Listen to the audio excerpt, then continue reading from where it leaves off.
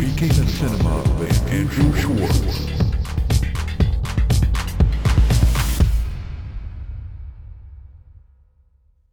I want you to conjure your favorite movie right now in your head. A movie that you truly love. Really think about it. Can you see it now? Think of the best moments, the characters you love, and their best lines. Think of the colors, the music, the settings. Think of the first time you see the hero, and think of the journey the hero will go on throughout the story.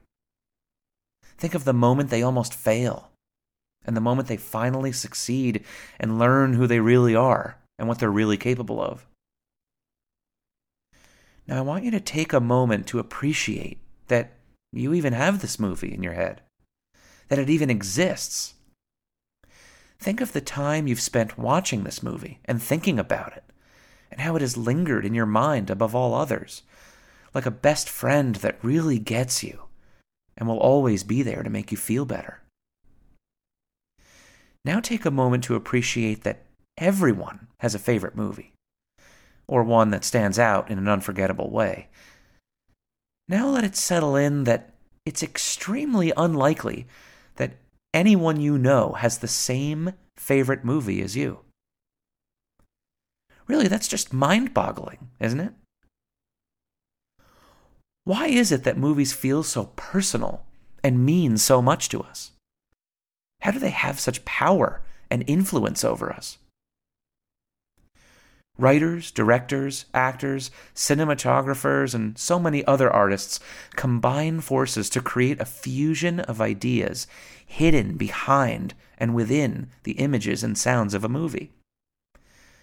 I think that it is the ideas embedded within movies and how they are executed that leaves such an indelible mark on us. I wanted to create a space in which I and others can explore the meaning created by the ideas and within the narrative. The meaning that is just waiting there to be discovered and discussed, like gold to be mined by anyone with the right tools and the effort.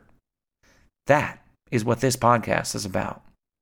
Not just whether we liked movies or not, but why does this image, this scene, or this moment work well? What is this thing actually trying to tell us?